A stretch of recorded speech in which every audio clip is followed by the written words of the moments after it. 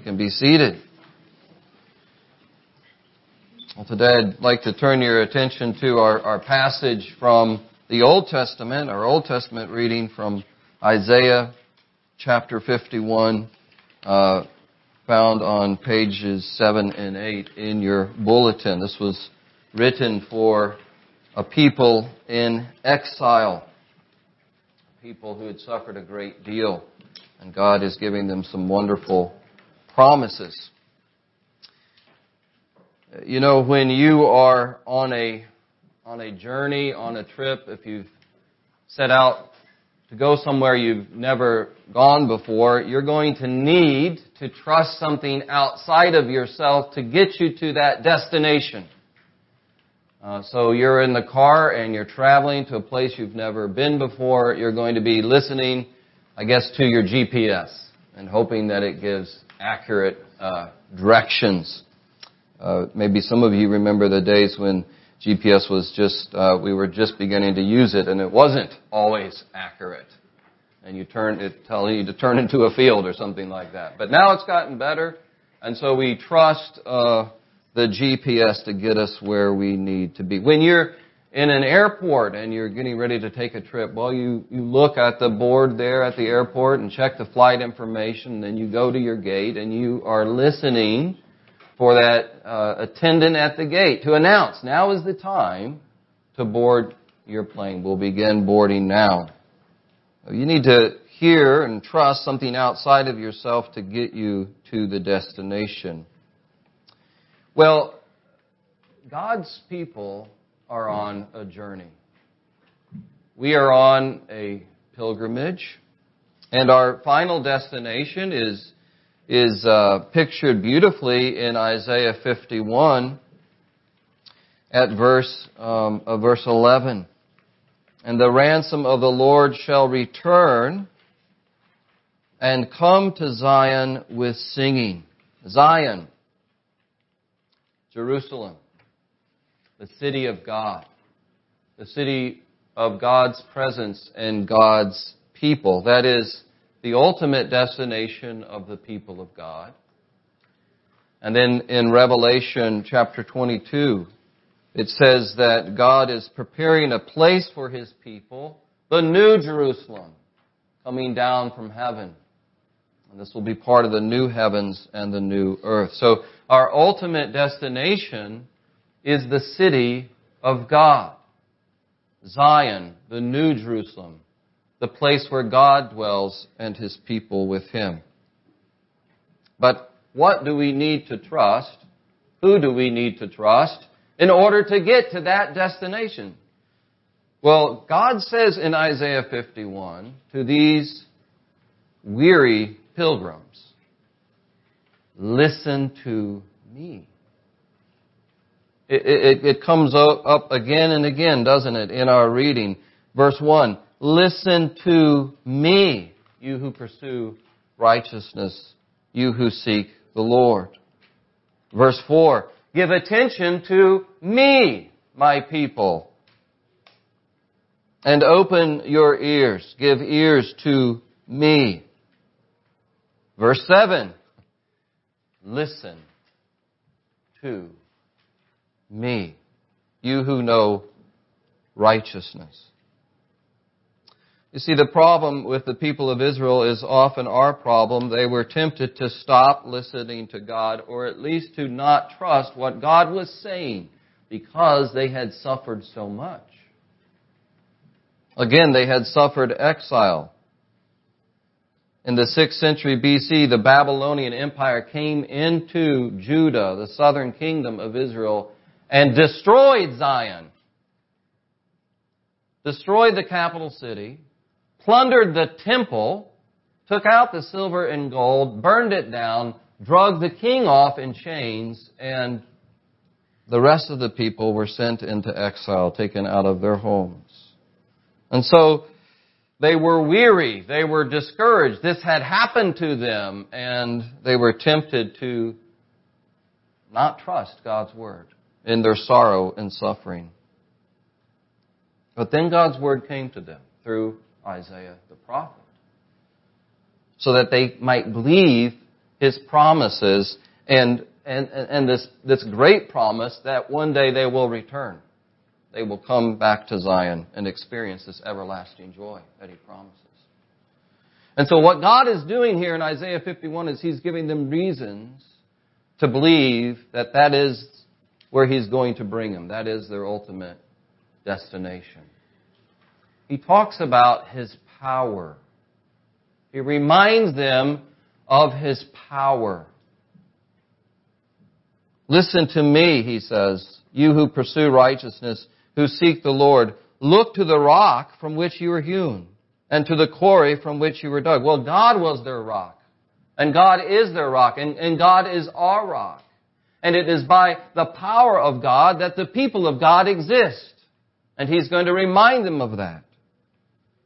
Look to Abraham, your father, and to Sarah, who bore you. For he was but one when I called him, that I might bless and multiply him. In other words, remember God's power. That's why you exist as a nation. Remember God's power to create, God's power to give life, God's power to bless. Look to your father and your mother, Abraham and Sarah. This is where you came from, the power of God to do this great thing. He was one, but now there's this nation, a people for God. Hebrews 11:12 says, therefore, from one man, referring to Abraham, and him as good as dead. He was old. She was barren. This could only happen by the power of God. From one man and him as good as dead were born descendants, as many as the stars of heaven and as many as the innumerable grains of sand by the seashore. Remember the power of God. And Isaiah's point here is that if God has the power to do something like that, to create a nation, something seemingly impossible, certainly it is impossible from a human point of view, to create a nation, a people for Himself from this old, barren couple, then He has the power to fulfill this promise, to bring you to Zion. A city that now is lying in the dust, but He promises that by His power, it's going to become a garden, a place of joy, a place of singing, a place of everlasting joy. Let's remember, friends, that God specializes in using His power to bring dead things to life. And we know this more certainly than even Isaiah, this great prophet of God, knew, because we live in light of the resurrection of Christ. God raised His Son Jesus from the dead. And we have experienced, if we have the Spirit of God living in us, we've experienced the life of God in our life. We were once dead in our sins and trespasses. We were once those who were not interested in the things of God, did not have a desire to please God. Paul even says hostile to God. We were enemies of God in our mind, but then, through the grace of God, through hearing the message of what God has done for us in Jesus Christ and repenting of our sins and believing in Him, the Spirit of God comes into our life and gives us new life, so that we want to know God and we want to fellowship with Him. He's made us alive through Christ. And so if you're a weary pilgrim today, if you're a disappointed pilgrim today, if there are things going on in your life and in your circumstances that cause you to sigh,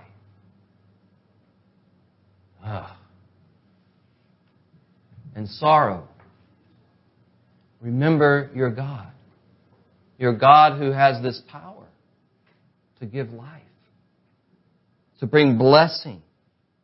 So Isaiah speaks of, by the Spirit of God, the power of God. And then he reminds them of God's salvation. Hear this word also about the salvation of God. Verse 6, my salvation will be forever. That God's salvation is eternal. And he compares this and contrasts it to creation. At verse 6, lift up your eyes to the heavens and look to the earth beneath, for the heavens vanish like smoke. The earth will wear out like a garment, and those who dwell in it will die in like manner. But my salvation will be forever, and my righteousness will never be dismayed. The creation as it exists right now is temporary. But God, the Creator, is eternal. And His salvation is eternal. And this is a truth found throughout Scripture, that creation as it exists now is not going to last forever. 2 Peter chapter 3. The Apostle Peter says that we're waiting for and hastening the coming of the day of God, because of which the heavens will be set on fire, and the heavenly bodies will melt as they burn. But according to His promise, we are waiting for new heavens and a new earth in which righteousness will dwell. So the creation as we know it now is not going to last forever. But God is going to recreate and give a new heavens and a new earth. He's not going to abandon His creation. He's going to redeem it. This, by the way, gives us great hope, doesn't it? For the future of the world. There are many people today, and I think it especially affects the younger generation, who are living with a sense of hopelessness and despair about the future of the world.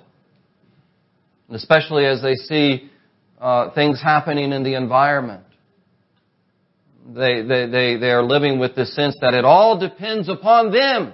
The future hinges on them to get this right, or there will be no future. I read this the other day in a major newspaper. They were interviewing young people, talking about the climate crisis, as they called it. And these young people were saying, one of them said, "We are the last resort on earth." Speaking of his generation, he was 16. He felt as if it all depended on him. And there was another young person in their 20s saying, if we don't fix this, there will be no future. That's how many people are living today, without a sense of hope that it all depends upon us. And by the way, of course, we're to care for creation. We're to be good stewards of what God has given us. But the future doesn't all depend upon us. It depends on God, the Creator of it. And so we can live, yes, responsibly, but with hope. That is the Christian perspective on the created world. It's a gift of God. We're to live responsibly as good stewards of His creation, but we know that He's the one who is ultimately in control. But Isaiah is reminding the people of God that this world as it exists is not forever, but God's salvation is. The heavens will vanish like smoke. The earth will wear out like a garment. Such a blow, isn't it, psychologically, when the things that we're attached to, the created things that we are attached to in this world, begin to break down and die and vanish. Such a blow. It's so difficult to process because we are so wedded to visible reality. I can't help but think what happened in Hawaii, those terrible wildfires that happened on the island of Maui. And that one region where it was a paradise. That town was a paradise. Lahaina, is that the right name? And you see the before and after pictures. It seemed like a permanent paradise. And now it's in ashes. It's so tragic to see that. It's such a blow. And worse, of course, is the loss of life and the terrible stories about that happened there. And those things are a painful reminder that nothing created is going to last forever.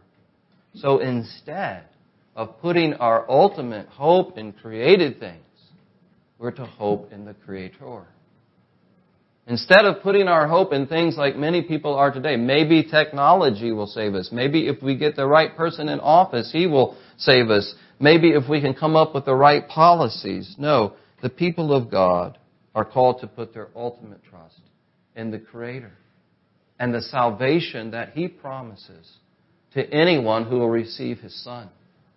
And what we see here is a God of expansive salvation, a God who offers this salvation to the whole world. To the whole world. It includes not just the nation of Israel, but all nations. He writes in verse 5, "My righteousness draws near. My salvation has gone out. My arms will judge the peoples. The coastlands wait for me. For my arm they wait." The coastlands here represent foreign lands. It represents, in Isaiah's context, people on the other side of the Mediterranean. People, for example, in Greece, the coastlands. Those people who live far away from us are going to receive. They're looking for, they're longing for God's salvation, and they will receive it. And this is a prophecy, friends, 700 years before Christ, of the salvation that God offers to the whole world through Christ. That He is, as Peter said, the Messiah for all. So that anyone who confesses, as Peter does in our gospel reading, anyone who believes this, that Jesus is the Messiah, the Son of God, enters into this salvation, this everlasting fellowship with God, and the promise of everlasting joy with Him. And so we thank God for this salvation that's eternal and expansive and includes anyone who will turn to Him in faith and repentance. And then finally, Isaiah reminds the people of God of God's justice. He reminds them of God's power. He reminds them of God's salvation. He reminds them of God's justice. One thing that can cause us to grow weary and discouraged is that we look at the injustice of this world. The injustice that God's people suffer. The injustice that we suffer. God promises to make it right. Verse 4, "I will set my justice for a light to the peoples. My arms will judge the peoples." He says, "Listen to me." Here we go again. Verse 7, "Listen to me, you who know righteousness, the people in whose heart is my law. Fear not the reproach of man, nor be dismayed at their revilings." Again, this is a people who've experienced reproach and revilings. Their nation has been destroyed by pagans. Their temple desecrated.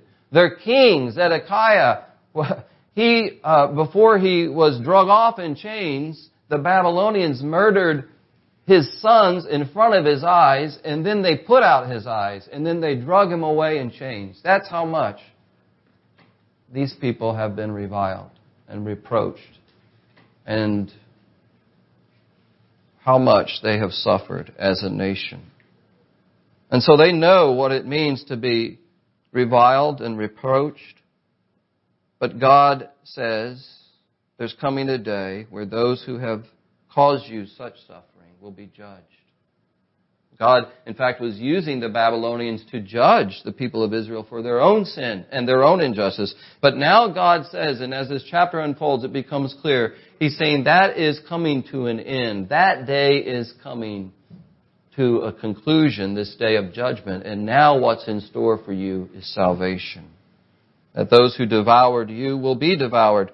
He says, the moth will eat them up like a garment, the worm like wool. And this is what happened to the Babylonians. They were defeated by the Persians. God used Cyrus the Great as an instrument of justice against the Babylonians.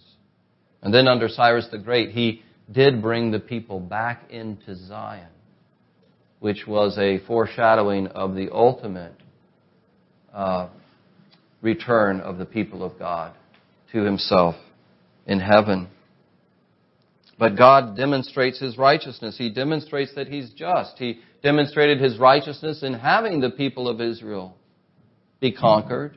And then He demonstrated His righteousness in having those who had conquered them be conquered by the Persians.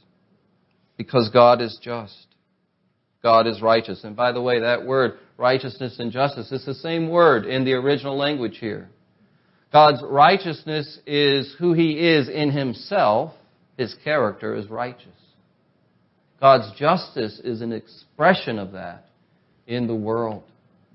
And so because God is righteous in Himself, God will mete out justice in the world.